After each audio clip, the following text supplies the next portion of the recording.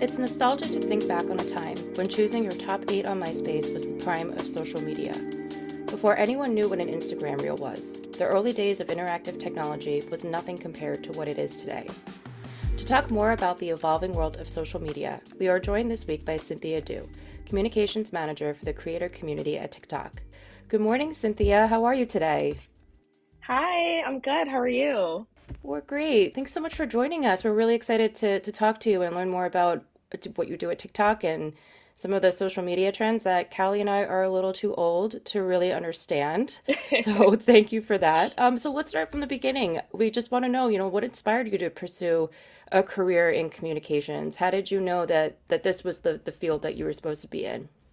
Yeah, so it all started back in college. I went to USC, University of Southern California, and I had first gone there as a psychology major.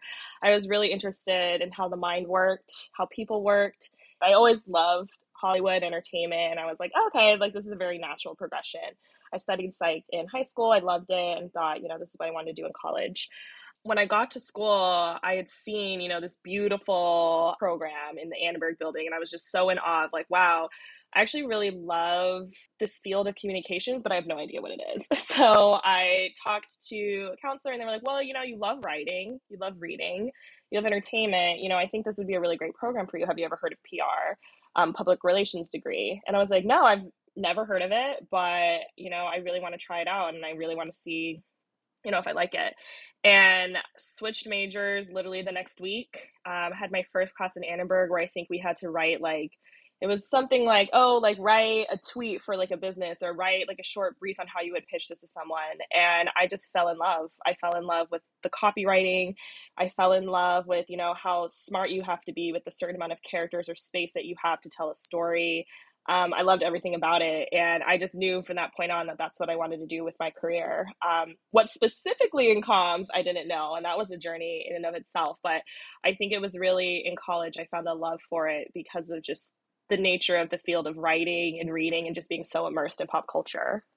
That's really awesome. And, I think for me, I am also one of those people that went to school for PR and stayed in it. And, it's funny because like you said, a lot of people don't even know what PR is. I didn't before I went to college and, kind of entering that world, it's almost like you found the door behind the wardrobe and you've like opened up Narnia and it's like all these wonderful magical things that just like speak to your heart.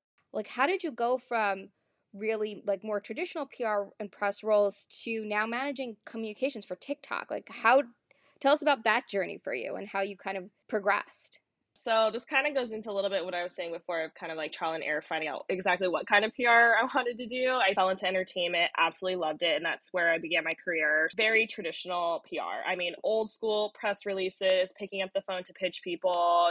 That was during a very formative time in my career where I was under a lot of really great, inspiring managers who were all women in the field, really showing like the foundations of PR. I think that's really where I got foundational knowledge of like how to write a press release, how to pitch someone over the phone.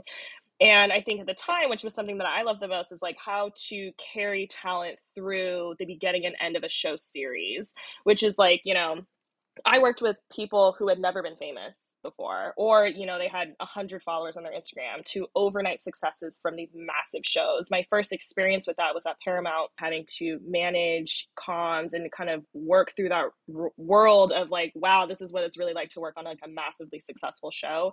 It really taught me a lot. And I think I always thought I'd stay in entertainment. I really sincerely was like, this is what I'm going to do for the rest of my career. This is where I see myself in 10 years, being a VP or an EVP or working at a studio. And then I will say the pandemic absolutely changed everything. TikTok was really a leap of faith. I was like, I've done this work. I know how to bring, someone through this process in the back end. I know how to pitch. I know the fundamentals of PR. I can do this in tech. And this role was perfect. I mean, they're looking for someone with entertainment experience who can apply that same sort of knowledge to the creator community. And it felt perfect. So I want to ask the golden question here because I'll admit it, I don't know too much about TikTok, but I know that a lot of things go viral and kind of make Hmm. its way to other platforms, but TikTok seems to be kind of the originator. Do you have any favorite TikTok trends? What's something that you see on the inside and you're like, wow, this is a big hit? Yeah, I think it's so funny. It's like I can never name a favorite because there's just so many trends in my mind. I feel like I've become like a Rolodex of trends. But I think it's a moment. It's like capturing lightning in a bottle. It's not something like I feel like when people try to purposely like start a trend, like, okay, this is going to be a trend, it doesn't always work. I think it's really those authentic moments that people really latch onto. Because the thing about TikTok is it's not a very authentic platform and it's all about authenticity. It's about you coming as you are, showing the world who you are and little glimpses and moments of your life. Trends that took over the platform, whether they're a dance trend, whether it's a sound, whether it's, a recipe that's, selling out ingredients in stores. It always started with someone just being like, I want to show you something that I love to do, whether that's dancing, eating, cooking, whatever. And really just talking to the void and then the entire world coming back and saying, oh, we love this. So I wouldn't say like my biggest advice is like to not set out to do a trend. It's to just be authentic, post authentically, and then people will come to you. That makes a lot of sense because, it's those real moments that really attract people. And that being said, tell us a little bit more about the Discover list. What was the inspiration to introduce this for creators? So for the Discover list, with my entertainment background, I was always a huge fan of just lists. I'm all about packaging. I'm all about, how can we showcase talent on this level? And in having, conversations with creators and all the creators that I meet and talk to, if their goal was like, hey, I want to be or I see myself growing in entertainment, I'm like, oh, this is a great tool and a great way to showcase that. I think it's all about the packaging and we have so many incredible creators. And I think for the Discover list, I was more so thinking like if someone doesn't have my exact For You page, like none of us have the exact same For You page. It's different for all of us, right? But if you wanted to see a collection of creators that you maybe have not discovered yet, what is a way we can present that to you? And that was, how the Discover list was born. And I really wanted to be so highly elevated with professional photography of the creators. It had also a physical printed magazine. I thought it was just super, I thought it was super funny to bring kind of the digital back to the physical for that moment. And it was really great. I really loved celebrating the creators. So the first year we did it, it was in the US and then it expanded globally the next year. And it's just been like such a great way for creators to not only find each other, but for people to find these creators. And I love a list too because it highlights some really important aspects of culture. I know there was recently a list about creators who are making like a global impact. Those it's just a really Hmm. great way to utilize social media for good. So I just think it's something very, very beautiful and inspiring. The creators, they inspire me every day. I think that was also a very huge draw too for working at TikTok, just the amount of creativity that's there, the amount of people who the platform has changed their life. I was like, yeah, this is just a really, really great place to be. And I'm excited. I was able to highlight them in that way. Yeah. Well, when you are developing a communication strategy, I get what type of important factors do you evaluate that you want to ensure it resonates? I think when developing a strategy, and this is just broad, like across my career in general, I think the most important thing is just who is your audience because it's not always going to be who you think it is. And I say that to say, like, when most people think of TikTok, they think, oh, it's only, younger people or only Gen Z, but TikTok is for everyone. So the audience that I'm speaking to is everyone. But I also think that there's additional ways to kind of get the message out there. And that really goes into being extremely knowledgeable of who your audience is. And that's also why I just to anyone who asks me, I so recommend like just be so fully immersed in culture, so fully immersed in what's going on, keeping up to date on trends and news, and that will just help you be able to speak to your audience where they are. It's actually quite funny because we had interviewed somebody recently on the show, and he's an older, guy, and he uses TikTok to pitch. And I thought that was so interesting. And he says he follows reporters, and he doesn't really email anymore. He goes on TikTok and he pitches reporters. And he said that the measure of success, I mean, he has seen so much more success in utilizing the platform for pitching than he has through traditional like email and press releases. So I just thought that was really interesting that you said that, because even somebody, who skews older, because yeah, people do think typically TikTok is for like the younger generations, but he skews a little older and has found a lot of success doing that. So it's really interesting. Yeah, he actually sent us a couple of really great accounts to follow. So it's been really interesting watching them and just crazy to see how TikTok is creating such a shift in so many different ways. So one other question we had was, can you tell us about a time that a campaign actually didn't perform as well as you expected, and like how you handled it and pivoted to either make it work or, go in another direction? There's a lot of news. Like constantly, every day, we're being bombarded for information. As a part of our job, it's like, how do we break through the noise? And sometimes you just can't. Sometimes there's things happening in the world. You spent 6 months building up the show, pitching, pre-briefing press, waiting for this announcement, and then something else happens, or there's some sort of announcement or something happening in the global world or universe that's like, okay, all news is about this.